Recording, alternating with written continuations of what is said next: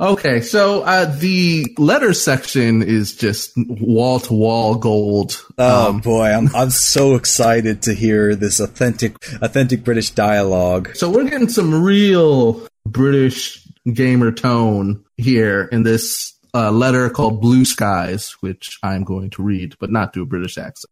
Okay. What page is this? 16. I'm not going to bother to say how utterly brill this mag is. That's too obvious.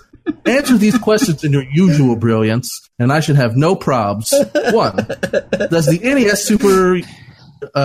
NES Universal Adapter work for Japanese? It abbreviates that. They say Jap, which I don't think they should do. SNES games as well as Yankee ones. 2.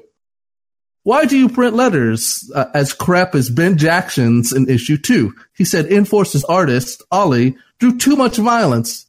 And look at his drawing for the Tiny Toon review. Anyways, violence is cute. Oh my 3. God. What code did you use in Super Tenants to get the position photographed in issue 2? Blah, blah, blah.